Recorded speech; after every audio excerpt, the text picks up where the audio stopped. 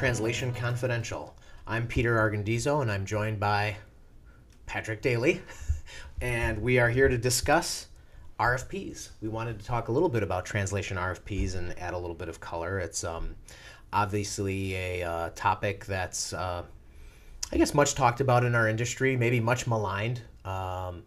Procurement people don't tend to be the most popular people in our industry, but I think if we can maybe provide a little bit of valuable information, hopefully we can assist people in doing better RFPs. Patrick, why don't you get us started? What is an RFP? Sure. So an RFP stands for Request for Proposal. So usually corporations will do this when they're looking to undertake a large translation effort. So it's a little bit larger scale than maybe just a one-off project. So it's kind of to find a provider that can meet your needs as a company. So why do people get upset over RFPs? Why do people in our industry get upset? Like what goes into an RFP?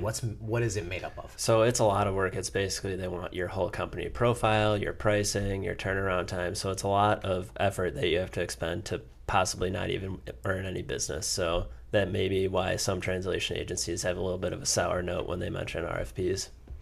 And I think it's interesting to note, too, that there are times when there might be 15 parties invited to an RFP. I know we did one once that we happened to win, but there were 15 agencies invited, and I can't imagine the task.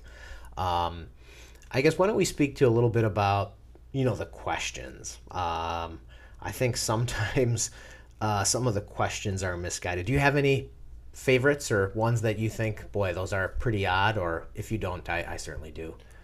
Yeah, I mean, some questions you kind of don't provide, like what's your disaster recovery plan is always an interesting one. You can go ahead too if you have Yeah, one. I mean, I think there's some permission to play ones, right? Like I would imagine any modern company today that deals with technology would have some sort of disaster recovery plan. I think some of the ones that I don't particularly like are related to seeing financials. I mean, I can understand why a company would want to understand your financial strength. The whole goal of that question is, will you be around 3 years from now? If we like your service, are you going to be here? We want to make sure you're healthy. And I think there's other ways to express that. Right. I think one thing we like to talk about is, we can provide ranges rather than exact numbers. I think that's a good indicator that people might be looking for. Definitely. Yeah, I think that's one question that I think irritates me a little bit. I don't know that, because we talk about, what is the goal, right? I mean, I think when a procurement person issues an RFP, it's a lot of work on their end too. They have to figure out who they're going to invite and what questions are they going to ask. And sometimes it's out of the blue. I mean, what I would suggest is, I know that we provide a template or a translation RFP template on our site. I would suggest people to at least look at that. We make some suggestions for some good questions, and hopefully that helps alleviate the work. But the bottom line is, I think that they're trying to get to who they think is the most qualified supplier and at the best price. And I think sometimes those are competing interests. Certainly what we've seen from time to time is that the RFP boils down to who's the cheapest. And I think, this is just me, but I think if that is really your goal, I would say you just say that up front. Right, because like we mentioned earlier, companies put a lot of effort into presenting and answering an RFP. So really, if it's all about price, you really need to make that known so that they won't really waste their time trying to tell you all these other bells and whistles they might have, when it's really just going to be who is the cheapest provider. Good point. And I think it's interesting to note as well, is you should really use it as a learning experience. I guess if I were a procurement person, I might even try to dig a little deeper and maybe spend a little bit of money and ask to do a sample project. But a lot of times people will say, hey, can you do these 2 paragraphs for free? We want to evaluate.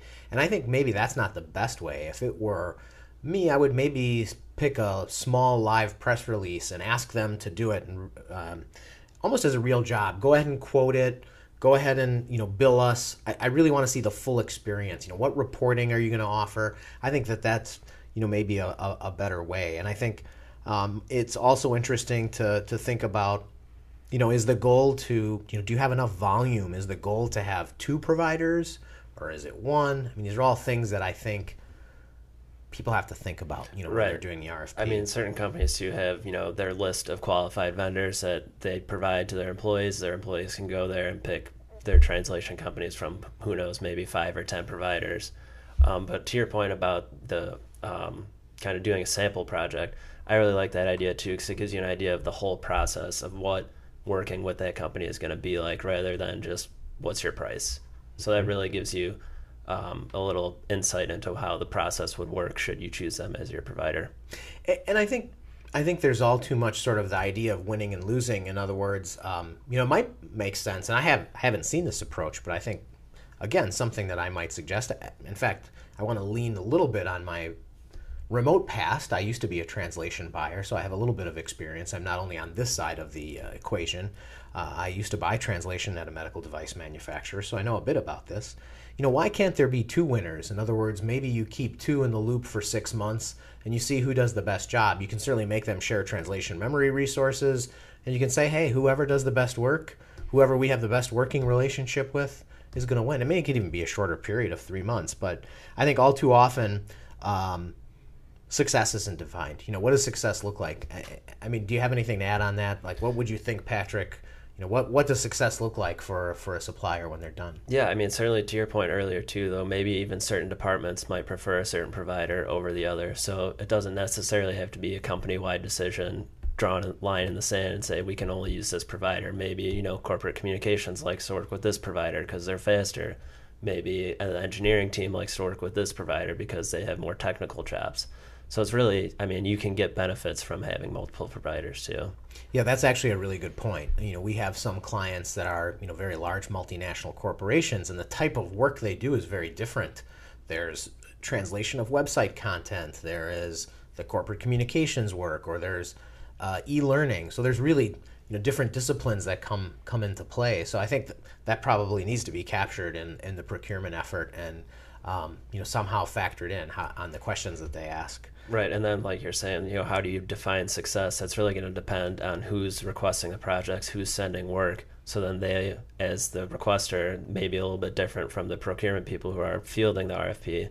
They'll know what success looks like. They'll know what a good project is. Is it the fastest turnaround? Is it the cheapest person? Really, it's really important to define what success means to you as a buyer before you go into the RFP, so you know what to look for.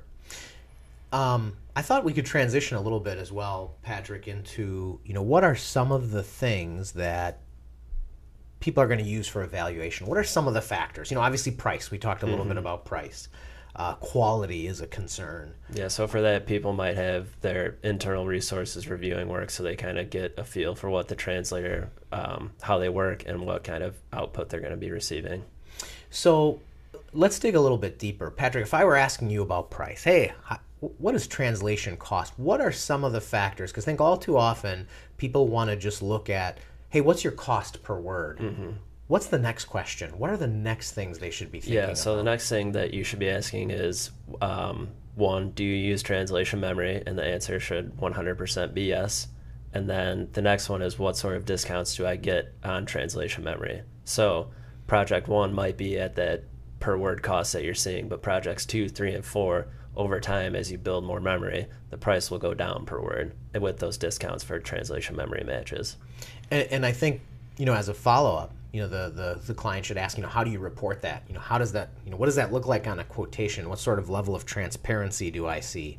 And do you report that data to me on a quarterly basis and on an annual basis? How do I see my discount come back to me? Exactly. I think it goes back to measuring success. I mean, I think as a buyer of translation, you have to look at that long-term cost per word versus what that gross cost per word is. What is my net cost per word? How much am I saving? Those are all important factors. Right, and then we have clients too that over time they're paying 40% on the dollar of on their per word pricing. So over time the prices move significantly down. Exactly. Very important to measure, what the long-term effects of that translation memory are. What about quality? What would you tell a client who says, listen, these are sort of table stakes, right? Everybody says they do great work and they have phenomenal customer service. Everybody says that. Mm-hmm. So how do you how do you measure that? So you're a buyer of translation. How do I measure if your quality is any good? Right. So a lot of people measure it by having an internal resource who speaks the language review the work, maybe on a pilot project or a sample. But what's nice is with translation memory, we can integrate any feedback from that reviewer into the memory. So then our team starts to learn, how your team likes it, and then we can kind of stick to that model and keep that rolling through over time. I think that's a really good point, because all too often, especially for those that are new to the translation game, if you show someone a translation, say it's a colleague, we've done a podcast on internal review, but it's very important to understand that feedback should be looked at as constructive feedback, and you should work with your provider. Say, all right, how do we implement these changes? What are the nature of the changes? I mean, you shouldn't always jump to a conclusion to think that there are errors. It could be stylistic. Right. When you receive feedback, that doesn't necessarily mean that there's errors or issues. It's maybe a different way of saying the same thing, or maybe your reviewer doesn't necessarily like the English text, so they went a little bit, straying away from the source. So really, it's important to know what feedback you're getting and what that feedback means.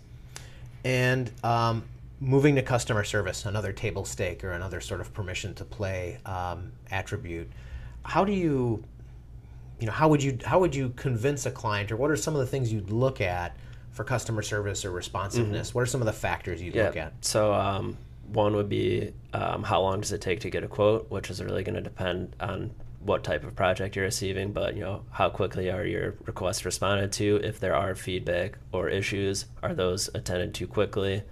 It's on a case-by-case basis of, maybe like you mentioned before, an e-learning project might take longer than a press release.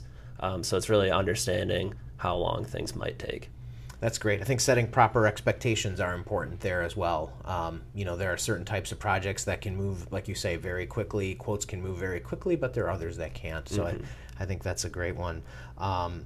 In our show notes, we also talk a little bit about global presence. That's one that sort of bugs me a little bit.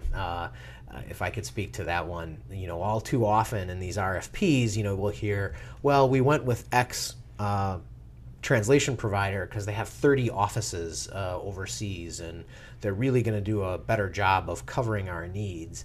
And I think, again, this is really important to understand. How does that impact you? So if you're a multinational firm and 90% of your employees are in the United States and 100% of your requests are going to come out of the U.S., how does it help that there's an office in France? In my mind, that's adding, number one, that's adding overhead.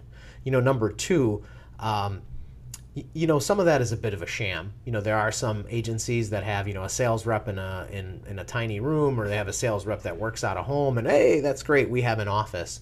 For me, as a buyer, my bottom line would be, how does that help me? Right. Now, if you have offices in all of those different locations and they're going to be making requests, but understand where the production facilities are. In other words, where is the production occurring? If the translators, so for example, our model, which I think is a common model in our industry, is our project managers are all centrally located, but our translators are spread out all over the world. So if you have a rush project, that's not a problem. We can handle that.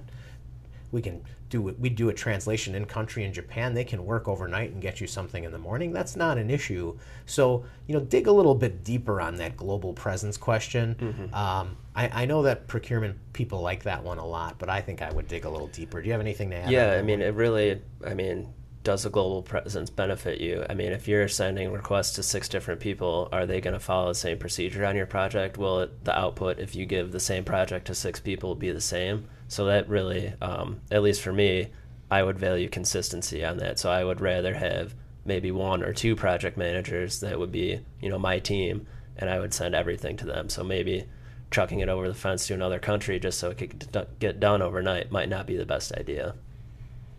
Fair enough. And, we've spent a fair amount of time of talking about some don'ts. How about some do's? Is there a question that you like the best? Or, we talked a little bit about it earlier, but reflecting on that again, is there a question, one question that you think has to be in every RFP? Yeah, I would circle back to the aspect of translation memory and how that would benefit me, because every agency should be using it, and the benefit should be passed along to the client.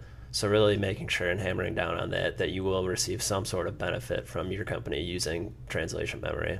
Yeah, that's good. I like that. And to build on that, for me, I would say, how do you as an agency report those savings back to me? How do you show that on a proposal? How do you show that in quarterly reports? Can I get weekly or monthly reports to show the effectiveness of the memory? I think that I would dig into reporting. Right, and because across the board, usually the price, quality, how fast can you work, industry standards exist for a reason, and a lot of companies will be pretty close to those. So you might see a lot of similar responses there, but where some companies might set themselves apart is how they save you money, how they save you time. Switching gears a little bit. So let's fast forward to, you get to the point where you as a buyer really like what you see out of a couple of vendors. And now it's sort of come down to, these are my two favorites. Now I'm kind of competing on price. How do you feel about a buyer saying, hey, you're down to the last two, but your prices are about 5% off? I mean, is that something that, as someone who works on these RFPs, is that something that bothers you, or do you appreciate that? Or it does to a degree. I would say you can get away with asking that maybe once, but if you're asked multiple times to keep lowering your pricing as a provider, maybe that's a red flag that they're not so interested in your services as much as your pricing. So that's really where you as a provider may need to draw the line and say, this is our pricing. So it's really difficult to pit vendors against each other kind of after one ask. I would say maybe you get one and that's about it. Yeah, I think I would agree with that. And I think that's fair. I actually appreciate that more than, we've done a few RFPs where we can't get feedback. And I feel like that's only fair. In other words, if you're asking my team to put in 20 hours worth of work to do an RFP, I think it's fair to ask for feedback. And sometimes the procurement people will just disappear. They won't give you feedback. They say, we're not really at liberty to do that. For us, that type of activity, we always want to get better. And I think that any translation service provider that's doing this type of activity, that should be their goal, right? Is you do these RFPs, you want to get better and be more competitive. So having a little bit of feedback afterwards is really important. And for me, I do appreciate the ability to go back and revisit the pricing. If it's just a matter of, hey, you're our favorite, we like what you have to offer, but you're a few points off, you have to help us get there. But one ask is probably most appropriate, because otherwise it could go on forever. Right. What might really bother providers if you go, oh yeah, sure, if you lower your rates 5%, then you'll win the RFP, and then you do that, you respond to it, you give them your rates with 5% less, and then you don't hear from them again. So it's kind of all for naught at that point. Yeah, and I think going a step further, and if we're talking about don'ts or horror stories, we actually had one that was a reverse Dutch auction, which was probably my least favorite experience. And it was interesting. I thought it was actually a little dirty because there was about 4 vendors that sort of made it into the final 4, but there were 20 vendors participating in the reverse Dutch auction. So essentially those other 16 vendors were there to drive the price down, even though they had no hopes of winning the contract. And I thought it was probably the most disingenuous thing I'd ever been involved in, especially around pricing. So thankfully we bowed out of that. And I think, as a provider, we should retain our ethics and our integrity, and I think procurement people should respect us for that. So right, and to that point too, I mean, we're talking about how the process works, and at least in my opinion, there should be 1, maybe 2 rounds in an RFP. So like you mentioned, it shouldn't be, oh, here's our final 4, and then we open the door to 20 again. It should be, 1 pairs it, your first round pairs it down to 2, maybe 3 providers. You can ask your questions, maybe give a little feedback on pricing, but then after that, really the decision should be made. Yeah, I would agree with that. I think that makes the most sense. What are some reasons that, as a translation service provider, you would say, we aren't going to participate? This just doesn't make sense for us. Certainly, one of them might be, maybe you do participate at the start and then realize that it's not a good fit for you. You start reviewing the questions, and again, maybe it's not a good fit. Maybe it's not the industry that your team specializes in for translation. So maybe if you're, specifically translating medical stuff all the time, maybe a manufacturing RFP might not be the answer for you. That makes sense. Do you think that the size of the firm matters? You know, in other words, you know, if you're getting a request from a Fortune 500 firm, does the translation service provider need to be at that level as well? Do they need to be a publicly traded company with, you know, the 30 offices abroad? Is that an indicator in any way of quality, or what is I'd say not necessarily. A lot of translation agencies highly utilize the freelance community, so really a lot of agencies have access to the same people. So that really doesn't change much in that aspect. But I mean, again, it's really what does success look like? Do you want to work with a gigantic company, or maybe as a small business, okay, because they might respond faster? It really is going to depend on what you value and what's going to make you feel better about that. I think that's a good point. I mean, it's fair. I mean, I understand that feeling. You know, you're a Fortune 500 company. You're saying, boy, I just feel more comfortable working with a larger company. I get that, but I think that you're right. The decision should focus very much on what success looks like, and we do all have very similar models. Whether it's the largest translation corporation, they use freelancers just like we do. They're just basically at a bigger scale, but. I would say, you know, look at responsiveness and project manager turnover. You know, those are things that are really important. For back when I was buying translation, it was annoying to me when I would have to, quote unquote, retrain another project manager to handle our requests. So I would say, you know, that's where the size really isn't that important, and maybe smaller might be better. Right. And I think it's also important to define that in your RFP when you're fielding it out to agencies. Make that very clear, because a company who's doing maybe 10 million in business a year versus 300 million, they'll still spend a fair amount of time on it. So if you say, you know, you need to have a minimum of X amount of dollars in revenue a year to respond to this RFP, that's going to help you, because then number one, you'll get what you're looking for, and number two, other companies won't be spending their time trying to fit a need that they won't fit. And what do you think is fair for an RFP in terms of a timeline? You know, is it I guess it sort of depends on the size of the request and how many questions, but general guidelines, what do you think? Yeah, I would say for once you put the RFP out and you get, you know, a couple firms interested, I'd say probably about 2 weeks or so is a good timeline to expect the first response. Then I would say the provider should probably give you as the buyer about 2 weeks to review all the materials. And then if there is a second round, probably another 2 weeks. So probably 2 to 6 weeks, depending on, you know, obviously, like you said, if there's a large amount of questions, it might take a little bit longer, but I'd say that's a safe bet in terms of each step and how long it should take. Do you think that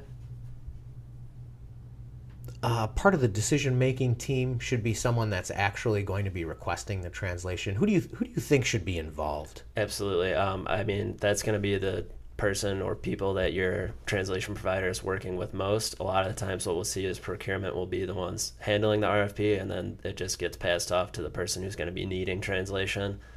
So I think it's definitely important for them to be involved, maybe even requesting sample projects like you mentioned to see how the process works. And they might have other valuable input. They might say, oh, this provider's a couple pennies more, but they get it done on time, and I'm very happy with their work. So, you know, it's worth it for us to spend a little bit more to stick with this provider.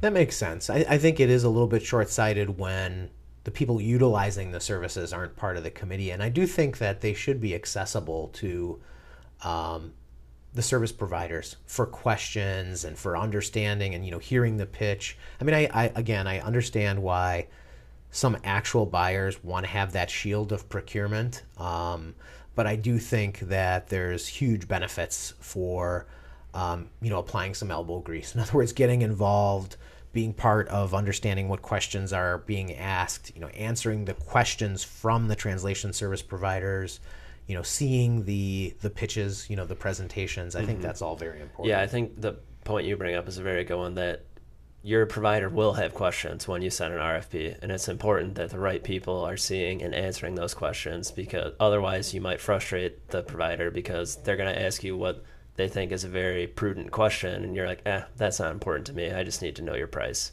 So it's really important to have someone, you know, kind of who's boots on the ground, maybe going to be sending projects, to see those questions, answer those questions, so the provider knows what they're getting into.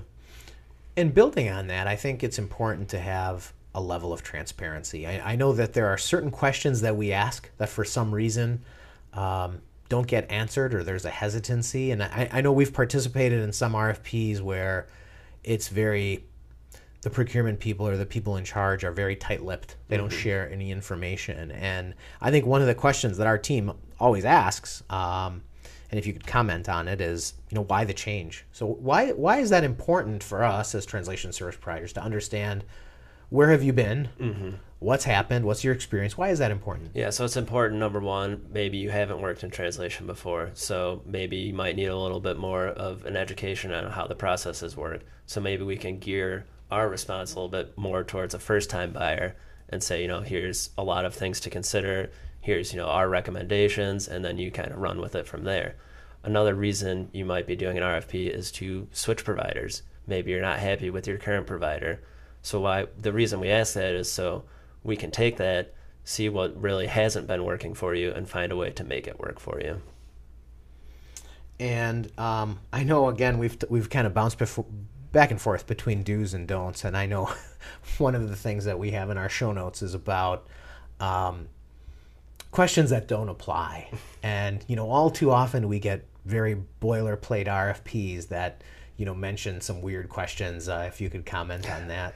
Yeah, one of the interesting ones we've seen is, questions related to either child slavery or toxic waste, and it kind of really doesn't apply to the translation industry at all. Yeah, there may be questions that are very focused on the manufacturing process. I mean, we're happy to comply with, ISO 9001 or 17100 related questions, or even 13485, but, understand that, we don't have a sterile work environment, and we don't have to isolate product that's not sterile, because again, remember, we deal in words, it's all digital. So right, so it might be a good idea to take a quick sweep of your RFP before you send it out to make sure that everything is going to be applicable, because otherwise you might get a lot of responses to those questions that just say NA on them. Yeah, it's a waste of time. It doesn't, to me, it doesn't signal that you've put an appropriate amount of energy into the RFP. I think it makes sense to do that. So let's talk a little bit about, so we get to the end and we talked a little bit about the pricing and how if you get to your final two, but let's talk a little bit about making a comparison on pricing. Like, how do you get an apples to apples comparison? Because again, translation service providers do things differently. And while we all translate and we loosely follow a similar procedure, pricing can be all over the map. So how do you do an apples to apples? Yeah, so my recommendation on that is to send a project to all of your providers who are under consideration and see what you get back in terms of a quote. Does it show a per word breakdown? Does it show the level of service? Is it translation with humans? Is it machine translation? Is there an independent editor? Kind of, if you send that out for a quote, you'll get a good sense of what everyone is providing you. And you can also straight up ask, say, are you using machine translation? Are you using human translators? Are you using human editors? Kind of making sure you're covering your bases and making sure that, maybe you'll see 30 cents a word from one provider and 10 cents from another. That's a pretty large disparity. So really, what does that, 30 cents per word mean, and what does 10 cents per word mean? So to close the topic a bit, we talked a little bit on sort of getting that honest feedback. I guess if I could get on my soapbox a bit, I would implore buyers of translation to be very professional on the tail end. And I would actually put this right in the RFP, and I would say, listen, we respect your time. We appreciate the time you're going to give us in support of this RFP. And one thing we promise is a debrief at the end, to do a little meeting, to give you feedback on what we liked, what we didn't like. And I think, for me at least, if I would read that in the opening paragraph of an RFP, I would be so impressed with that buyer that I would put even more energy into the RFP, because all too often it does feel like we're checking some boxes and we're not really, it's not really an effort to get to the best provider. This is really just someone checking boxes. Right. They may have a provider in mind already, and you might be the second provider that they need to pit you against just to say, okay, we got two providers to do this RFP, but we already knew we were going with this one. So it's kind of having that in there and saying, like, we'll talk to you afterwards. We'll let you know why you, number one, why you won, or number two, why you didn't win. So it's either way, I think it's an important step to have that kind of debrief at the end. Definitely. So Patrick, let's do quick recap. What is your biggest takeaway? What would be your number one suggestion? I would say to really put a lot of effort into your RFP and really define what success looks like. What is a good provider going to provide for you? And really focus on that through your questions.